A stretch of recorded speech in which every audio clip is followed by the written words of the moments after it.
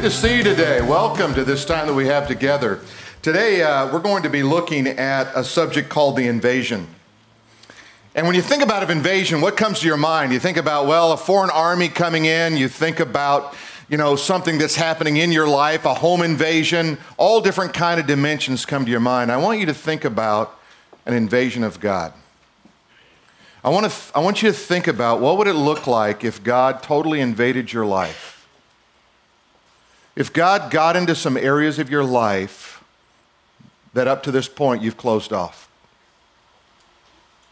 That if God was able to touch some of those places that have been off limits to God. He opened a door up. Maybe it was a door that led to darkness because there was something in your life you hadn't yet yielded to God. Maybe God opened a door that would lead to power. Untapped power. Because while you may be living this Christian life, you haven't been living this powerful Christian life. What would if God got involved in that? What would happen if we really became these kind of people that were marked out by God in such a powerful way that we were really changing the world and not just talking about it? As we study Scripture, we're going to look at a couple of different passages today, but I want to give you these thoughts, and then we're going to watch a video that I think is going to stir your heart. But here's a couple of thoughts. So first of all is this. There is a global outpouring of the Spirit that will come before the return of Christ. Now, there is typically in Christian circles this idea that the world is getting worse and worse and worse until finally it's just horrible. But Scripture really affirms that in the end of days, not only will there be this increase in darkness, but there will be an increase in light. And light always overcomes darkness. And we're going to see today what God is up to in the end times. Also, never has there been a need greater than the time we have now for a prophetic voice. To look at the situation that we find ourselves in as a people, as a nation, as a global community, and say, what does God have to say in our day? Too many Christians, I believe, are unprepared for what's coming. Just last week, 10 ISIS fighters were stopped at the border in San Diego. You see, we stop and we kind of want to isolate ourselves, and it's been easy to do up until this point because we live in America, we live in Orange County, we live in sub-communities in Orange County where we feel really safe. And we are, by and large. But ultimately, your safety and my safety comes from the Lord. But I want you to realize that most Christians are getting a message, or they're living out their life in such a way that when stuff happens, they're going to be unprepared for it. This is not a time for the messages that say, hey, don't you want just 3 keys to feel better about yourself? And that message is going out everywhere. But that's not the message of the New Testament. It is one of pick up your cross and follow me. Commit yourself to me. Know that I am your God. Also, the spirit of Elijah will rest on a generation at the end of the age. Now, you may not know what that means until the service is over, but you're going to understand it in just a moment. You're going to begin to see. I want to show you a video. It's a video that was taken in September of 300 Marines at Camp Pendleton, and see if they've caught on to this idea of that power that Elijah had in the Old Testament and that message that they had. Now, it's not a great quality of video because it's taken with someone's phone, but it doesn't have to be a great quality for you to feel what's going on. So let's watch the video.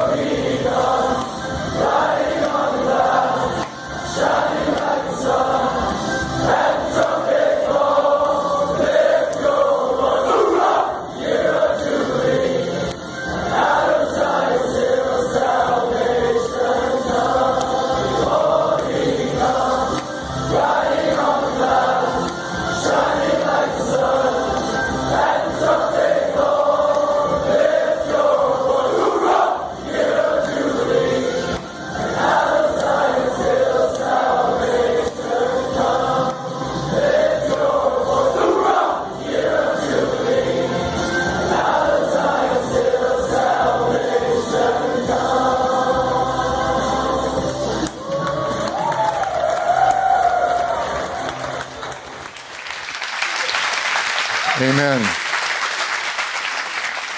Now, my dad retired from the Army. He was a colonel. And I promise you, I was on a lot of Army bases and a lot of services, and I never saw anything like that. It's really unprecedented. You really stop and think, what's going on? What's stirring those guys like that to be so excited? And I believe it's the days we're living in. I believe we're living in some unprecedented days. I want to take you back to the book of 2 Kings chapter 2. And I want to read a little bit about this idea of what was going on in Elijah and his mentor, Elisha. So 2 Kings chapter 2 and verse 9, the scripture says this, and so it was when they had crossed over.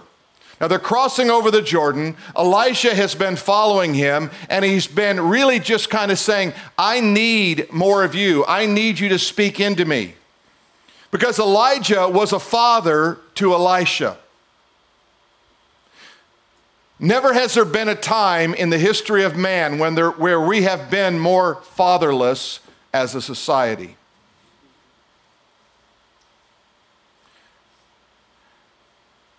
And what Elisha found, he found in Elijah a father. Last week I was sitting here with Musab on the front row, and one of the songs came on, and I could tell he was moved and he was a little bit broken by it. And I put my arm around him and I said, I know you've given up a lot to do what you've done. I know you gave up your father, basically. His father disowned him. His father later put a fatwa on him, that is a killing on him. And I sat there and I put my arm around him and I said, I know I will never take the place of your father, but know that any part of that I can play in your life, I'm here. And I've watched and I've watched and I've watched people who had a father but didn't have a father because they weren't fathering their children. And Elisha was so hungry for that relationship, so hungry for that double portion of the Spirit of God. Look what Elijah says to Elisha. Ask what you may. Ask what you may that I may do for you before I'm taken away. And Elisha said, please let a double portion of your Spirit be on me. He was saying, give me the portion of the firstborn son. Elijah didn't have any children, but he said, I want the inheritance that comes from a firstborn son. You are my father, so to speak, Elijah, and I am your son. And even though there are many sons of the prophets, there are many that speak your name and follow after you, I want to be your son. I want that father's legacy. I want to know the presence of God like you know the presence of God. You see, there's some things about knowing God you can't learn except from a father who understands the Father. You can't learn it from a mother. And that's why it's incumbent upon men to step up and be men, whether it's to your own children or to someone else's children. Because we are living in a fatherless generation. Notice what he says. So he said in verse 10, you have asked a hard thing. Nevertheless, if you see me when I am taken from you, it shall be so for you, but if not, it shall not be so. It's an interesting condition he put on Elisha there. He said, if you see me when I'm taken, Elijah would be taken up in a chariot of fire. He's only one of two that did not taste death in the scriptures. If you see me, why did he say that? He said, Elisha, I'm going to see how committed you are to my message, to my method, and to who I am as a man. I want you to watch me. I don't want you to take your eyes off me. I don't want you to get distracted. You see, if we're going to raise up a generation that really loves Jesus, that generation has to watch us, and we have to exemplify the power of God in our daily life. There has to be something that is seen, There is to be something that is felt. There has to be a power and a dynamic that comes not from within one's own strength, but from the power of God that lives within us. Verse 11, then it happened as they continued on and talked that suddenly a chariot of fire appeared with horses of fire and separated the two of them, and Elisha went up in a whirlwind in heaven. And Elisha stood there on the bank of that river. The mantle of Elijah had fallen to the ground. He picked up the mantle, he struck the river, and the water separated, and he said, now where is the Lord God of Elijah? You see, he was benefiting from the relationship that Elijah had with God. He didn't say, now where is the Lord God of Elisha? He said, where is the Lord God of Elijah? In other words, I need that relationship. I need to benefit from all that Elijah has learned, that all that Elijah has experienced in his life. Now, what's interesting about Elijah is he pops up in the Bible on a number of different occasions. He pops up in the book of Matthew, chapter 17, on the Mount of Transfiguration, where Moses and Elijah appear there, where Jesus is transformed before their very eyes. But he pops up also in the last book of the Old Testament, the book of Malachi. Let's look what it says to say here. In Malachi chapter 4, verses 5 and 6, behold, I will send you Elijah the prophet before the coming of the great and dreadful day of the Lord. You see that word before there? It literally in the Hebrew is the word that means the face of God. Before you see the face of God, I'm going to send Elijah. In other words, before the appearing of Christ, when he is unveiled in all of his glory and you see the presence and the face of God, I'm going to send Elijah. And he will turn, he will restore. You know that word restore means put it back. Can you say that with me? Put it back. You ever said that to your kids? Hey, what? You got it out? You know what God wants you to do? He wants you to put some stuff back in your life that you've let slide. There's some things that need to go back in your life. In order to be living in the days we're living in, we need that spiritual power. We need that wisdom, that insight that comes from God. And it says he will turn, he will put back the hearts of the fathers to the children. This is what he's going to do in the last days. And it says, and the hearts of the children to their fathers, lest I come and strike the earth with a curse. What's he doing? I'm going to restore fathers to sons and sons to fathers. I'm going to restore fathers to daughters and daughters to fathers. I really feel like today there's probably a number of people who need that restoration going on, either from a father to a son or daughter, or from a daughter and son to a father. A restoration, put it back where it belongs. Now, you can want all of that with your heart as a son or as a father, and it's not happening because on the other side of that fence, there's not an interest. But I want you to know, God says, I'm going to do something you can't do, and it's a part of my in-game plan for mankind. The double portion of the Spirit. Look over with me, if you will, in 1 Kings chapter 17, if you have your Bibles open there, and listen to what it says. Here's a little bit of what Elisha saw. Elisha watched Elijah. And in chapter 17 and verse 1, it says this, then Elisha said of the inhabitants of Gilead, said to Ahab, as the Lord God Israel lives, before whom I stand, there shall not be dew nor rain these years except by my word. You know what that is?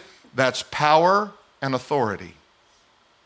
I mean, literally, think what he said. His whole reputation was based on God coming through. He said, it's not going to rain, Ahab. God's going to bring a drought, and he's going to get your attention. You see, there's some things that are happening in our world today that are getting our attention, aren't they? Have you ever really known a time, if you just kind of go back 15, 20 years, if you're that old, have you ever known a time where it feels like it feels today, a feeling of uncertainty and unrest in our world? And nobody seems to know how to put it back together. Some look to Washington and think maybe they can help, and others look around and say, well, maybe in my community, but it's just a feeling that something's just out of kilter, something's not working quite right. Well, there's a miracle here that follows that one. And there's a drought going on, and Elijah finds himself, and he meets a widow, and he says to her, would you feed me? I'm hungry. She said, all I have is a little cake and a little oil. I'm going to go have it, and I'm going to prepare to die. In other words, there is no more bread, there is no more flour, there is no more oil, and there is no water on the earth, and I'm going to die. He said, go ahead and feed me anyway, and I'm going to multiply that for you. In fact, I'm going to multiply that in such a way that you're never going to run out until the rain comes. You see, she was living as a pauper because she wasn't depending on the power of God. When the prophet showed up with power and authority, all of a sudden the multiplication of the oil and the flour began. And I really believe that some of what's happening here is God is pushing us into a realm of feeling like a pauper because we haven't realized the full power of God in our life.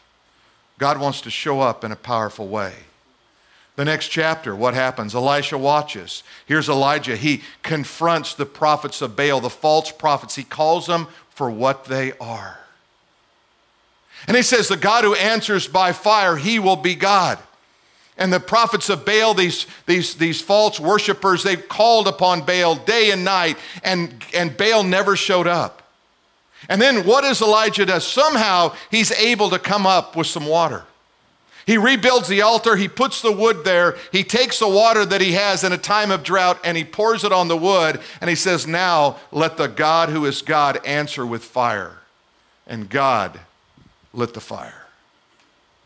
And then he ravaged the powers of darkness. You know what happens when you walk in the power of God?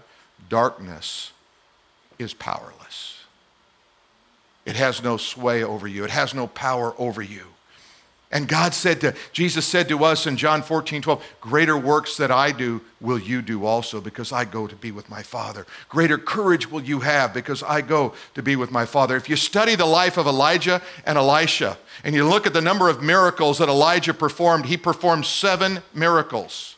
If you look at Elisha, he performed 14 miracles. Is that a coincidence? A double portion of the Spirit? Have you ever stopped to think, God, I want more of you. I want you to work in me in greater ways than you have ever worked before. I want that double portion. I want an inheritance of a firstborn in my life. I came across a headline and I wanted to just read it to you because it's so interesting, and then I want to talk about it a little bit. This is the headline. ISIS, we heard a lot about it last week, causes Iraqis to turn to Christ at a stunning pace. This was published October 10th. That was Friday. Here's a report from a Christian worker in northern Iraq. A colonel in the Kurdish army, quote unquote, said this: you see, the Arabs around you in the Gulf states, which claim to be religious Muslims, have not sent anything to us but terrorists. But you who follow Christ send love and peace and goodness to people every day. That day, that colonel in that Kurdish army prayed and received Christ, and he said this: today I am the happiest person I've had the privilege of making this decision. That worker said, people are forced to trust God more than they ever have before. These Christians that were leading to faith in Christ are growing in the relationship with God in ways that we never imagined. The opportunity is great. No one, he said, no one is opposing the message of Christ as we present it. The challenge is there's not enough workers. The people are scattered everywhere, and everywhere you go, they're open to receive Christ. You see, there are a fatherless generation that are being ravaged by ISIS. There is no father. Allah is not a father. There is no heavenly father. There is no earthly father, spiritual fathers to feed into them and pour into them. And God is using this moment in time to bring about the conversion of many, many people. It's interesting, when we were here We just opened the building in December, and in January we had the new conference, and it's coming up again this year in the first of the year. And there's a group of people here, and they came over and they said, could we pray over you and could we prophesy over you? And I said, yes. And one of the things they said, this is going to be a place for a fatherless generation. And now every time I pour into a young man, I think of that. I think about, how do I prepare him for the future? How do I pour into him the Spirit of God? How do I live my life in such a way that he wants to follow my life? We live in the most fatherless generation in the history of the world. It is fatherless because there are natural fathers that have given up their place in the home. It is a fatherless generation because spiritual fathers are not stepping up. They're content just to move along with culture and history. And then there's an absence of society fathers. That is, those who in the church or in government and marketplace are teaching those younger ones how to be men of character and men of integrity. At the same time, there's a Judas spirit that's moving in our land. We all know who Judas is. We all can relate to the betrayer, but yet there's a Judas spirit, and it looks like this. They want intimacy with God without keeping the covenant of God. See, Judas stayed for 3 years.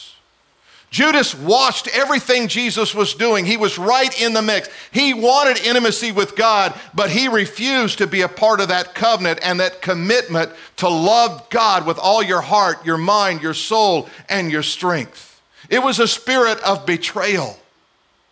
And I can say that there is a spirit of betrayal that is in our land where people can't depend on people and their word. Where even those who call you friends will betray you. And we have to stand against what is going on, and we have to stand in the power of God and bring about this restoration of a generation. Malachi 4:6, listen what it says. And he will turn, that is, he will restore the hearts of the fathers to the children and the hearts of the children to the fathers. 2 Kings tells us that he would not take his eyes off. Elisha would not take his eyes off. Stay focused is the message for us. Elisha recognized that he needed Elijah's mantle. He needed that. When God promises this generation, he's not talking about a certain age. You see, what we miss in this whole passage in the book of Joel is we think that, and we hear it a lot, that revival comes from the young, or revival comes from a certain generation. It comes from a generation that is defined from young to old. That's a biblical generation.